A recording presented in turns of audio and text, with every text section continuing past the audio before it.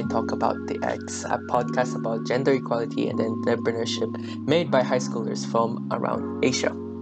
If you were here with us last week, we discussed the story of a girl named Bali and how her bravery to stand up for what was right despite gender stereotypes brought her victory. Thank you for the recap, Yuram. So for today's episode, we'll be discussing our own opinions on gender equality or inequality. Since we come from different places around the world, we thought it would be nice if we could talk about the inequalities we see in our home country.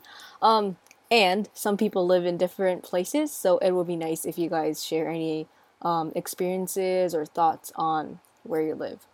Also, it would be awesome if you can join in our conversation by simply emailing us or joining our Discord community. More info later on in the podcast, or visit our podcast page on Spotify for the links.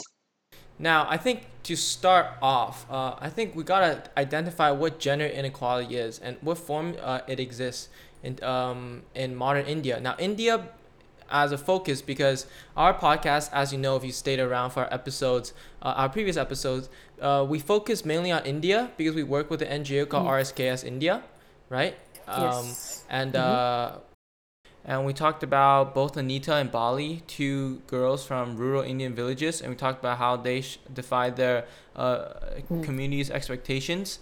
And so I think what we could first talk about is first give some examples of how gender inequality exists in modern India, and then move on to also to keep in mind the definition of gender inequality. In today's India, there are more girl child dying than a boy. And around the country, you see, like, boys are dying more than the girls, but India is just like an exception to it. And this is because parents think they're, I don't want to say this, but like less important than a boy child. Girls are thought to be weak and they are exploited in many ways. Examples could be child marriage, lack of education / health, which connects to more girls dying. Child domestic work, sexual abuse, and so on. Yeah, and I feel like it might be more prevalent in the rural areas than in the cities. Yeah, and I think to answer the main question, like, I think for gender inequality, a good definition I found from Lumen Learning is gender inequality refers to unequal treatment or perception of individuals based on their gender.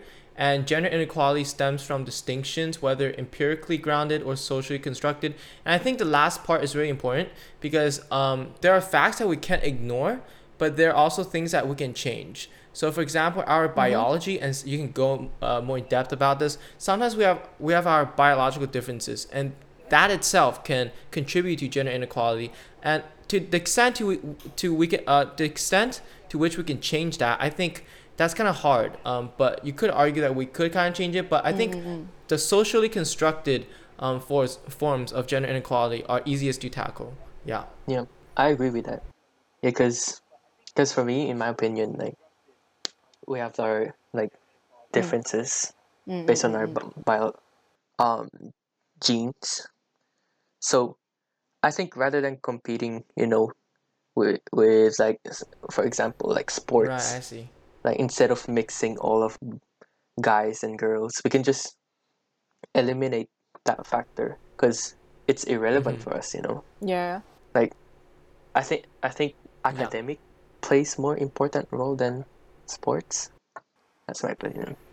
Yeah, I mean, there are also, like, speaking of like academics, I think and though this is kind of far from answering the question, our target question, but I think in academics, maybe we can talk more about this later on. But in academics, there's some research about STEMs, but how like countries such as Scandinavia try to encourage more girls to take STEM, but in doing so, they actually more girls stop taking STEM. So that's kind of funny. And I didn't really get the exact study, but I'm pretty sure if you go online, you might be able to search it. I think going back to the question, how does gender inequality exist in today's India? According to Duta, the unavailability of paid and safe work, existence of a labor surplus economy, especially in rural agricultural pockets, has kept women bound to unpaid care work. And this is from, again, Duta, who's an author of Oxfam's 2020 India Inequality Report on women's backs. And I think now with the pandemic, right? I think has made the situation worse because first of all, they're part of the informal market. They're working in the informal market, and also at the same time they lack education. So what happens is they're actually the one that are most affected by the pandemic and the recessions and the rising poverty rates of today. So I think that's kind of interesting. I think moving on now. Now we have talked about India, and I think it's time to move on to our own countries, and this means our home countries or our host countries. Mm-hmm. And Yui, would you like to talk about gender inequality in India? Not in India, in Japan. Sorry. Yeah, sure. Um, Although it isn't that explicit in like India, I think Japan does face gender inequality as well. Um, Mm-hmm. right now, like in the current situation, um, issues such as lack of female politicians, um, Mm. approval for paternity leaves, where like the father has a, I don't know, leave for like raising their children, Mm. and also like Youngie said, like they still have wage gaps between men and women even in Japan. Mm-hmm. So yeah, Mm-hmm. I think those are the main gender inequality that I could see. Mm. Yeah, Yeah. I think interesting thing about Japan is that it's similar to China in a way because our culture. I think I don't know exactly if it's true, but in China we have something called 重男轻女. Basically, what it means is that we value boys more than girls, especially with parents, and that might be an old Mm. tradition, right? It might be a part of Mm-hmm. our culture from way back when. Yeah. But I think it still stays with us right now. And also, this might also apply to India, as we discussed in episode 2. Something called the dowry and all these traditions and stuff. So I think it may still play in. At least for China, the average period of education received in rural areas is 7.3 years for girls compared to 8.1 years for boys. And this is from South China Morning Post. And of course, it's better in cities, Mm. but I think in rural areas right now, it's still a big issue. But a positive sign is in 2019, the gender ratio of 0 to 4 year olds Mm-hmm. in China was 113.62, which is significantly lower than 116.85 of 5 to 9 year olds and 114.52 of 0.4 year olds Mm-hmm. in 2018. And this is from Global Times China. So that means we are that means for every boy born there's about one girl born. However, there are still a little bit more boys than girls born. Mm-mm-mm. So Josh, how about you? For me in Philippines, I feel like women experience more like domestic violence in the Philippines. So like um women victims of like domestic violence, women in issues with prostitution and something like that. I think Yeah. the main issue in Philippines, I think it's not about the gender Mm. inequality. It's more like a poverty issue. Mm. Uh So I don't think Philippines has that, traditional way mm. where um usually men brings home the bacon. I don't think they don't have Mm. like everything is more like equal. Mm. Mm. Right. I think um yeah, I think that's really true. Because as mentioned before, in China, in rural areas, the education received, the average period education received, is less for girls than for boys. But in cities, it's kind of better. And I think talking about cities, right? I think work is a very big topic in gender inequality. how women are not allowed to achieve financial independence, how they're not allowed leadership roles and like senior roles in companies. So I think in China, I watched some videos, and sometimes when they interview I think Chinese would pride on the fact that in China, women actually have the chance of pursuing leadership positions in companies, and they're not really held back because of their gender. Mm-hmm. But regardless, I think gender inequality still exists to some extent, and it will take a long time for it to be fixed because it's just one of those issues that takes a long time. Like, I'm so glad you talked about the managerial positions in China, because um, so I talked about wage gaps in Japan, right? So there are possible reasons for why women are paid less. It's basically because they have shorter years of working due to maternity leave, like on average, you know. And so they are like fewer women who have administrative roles. Well, I mean, this is basically because people have like bias of women having fewer years of working, which allows companies to hand their like manager positions to male peers. And although right now I'm talking about the inequality in women, men do also face like unfair treatment due to these biases. I think I mentioned this already, but the acceptance rate of like paternity leaves which is like when a father takes a break from work to raise their like newborn child, is quite low. Um, so according to the research of Ministry of Health, Labor and Welfare, which is basically called 厚生労働省 in Japanese, if you're interested, fathers could not take paternity leaves due to like companies not having these systems established yet. Yeah. Or like the atmosphere of like their like coworkers were quite hesitant, like you're a man, you should work, that kind of idea. So I see. yeah.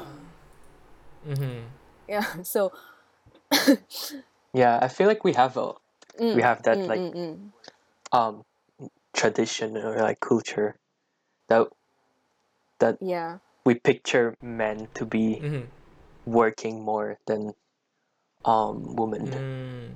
Yeah. And also, like the first time I heard about paternity leaves, I was quite stunned because, I mean, for women it makes sense to me, and I think it might just be my schema, my bias. But I feel like for guys to have leaves to take care of newborns, that's kind of weird. I feel like it's unnecessary. Yeah. But then again, this is 100% my bias. Yeah. So what's funny about it is that although UNICEF describes Japan as, and I quote, the only country where fathers can have paid paternity leave for at least 6 months, but like only 7.48% of fathers used that opportunity in 2019. So yeah, you guys can imagine how Yeah. other male like coworkers or like people around them think how ridiculous men should Yeah, take cause, paternity cause, leave. cause, cause I would imagine like if they do take it, right, they'll be kind of scared to take it because like they'll get so much pressure from their Yeah, coworkers. exactly. Wow, it's just so sad. Now I think when we go online nowadays and we try to search up how to combat gender inequality, we get a lot of things like financial aid, education, all those random things. But I think those are good, but for us students, those are not really applicable. So what are your thoughts? What are your guys' thoughts on how us students can combat gender inequality? So the biggest reason, like I feel, behind gender equality is that we have made up these designated roles to certain gender, such as like again, like we said, men going to work while women protecting the household. And these roles, or should I say stereotypes, were educated when we were little kids. It might be from our parents, teachers, or like other adults around us. But like we can't really blame them, you know? Like they were also raised like that. So the least we can do, I think, is to try to re-educate little kids. Like it could be either your siblings, like I don't have one, so maybe neighbors if we're close to them. For me, Yeah. in my opinion, I think this issue, it's more, it became this, picture of men, of or like picture of women. It became like our part of our morals, Mm. like Mm-hmm. we think that it's right, but then again it's wrong. Yeah, so I think for me to change this pattern in the future, we could start accepting changes, like That is true. instead of like in India where they only let men work, or like in Japan, we can, Mm. I mean, it's hard to tackle that issue because it's already synced in their brain. So Yeah. yeah, the only way to tackle this is to really educate our younger generation, or a generation below us. And though I feel like for all of us, I feel like international schools is usually pretty safe. Girls aren't really discouraged to take STEM classes, and boys aren't really discouraged from taking dance classes. But I feel like the best way is to just provide everyone the choice, regardless of the gender, but more based on their passion. But at the same time, keep in mind that we do have biological differences, and in my opinion, it will definitely influence what people like. But in the end, I feel like just give them the choice, let them choose it. You know what I mean? Just don't base it off their gender. And also, I think these discussions are really important. So we encourage you to join us and share your thoughts by emailing us at yxpodcast@gmail.com or joining our Discord community. You can go into our Spotify bio for the link. And I think with that, we're running out of time. So I want to thank you, the listener, again for joining us on this little discussion, however productive, however enjoyable it was for you. And we hope we will see you in the next episode. In the next episode will be an interview with an NGO called RSKS that we work with. And it will be the last episode of our season. And with that, have a nice day, stay awesome, and see you in the next episode. Yep. Bye bye. See you, everybody. Bye.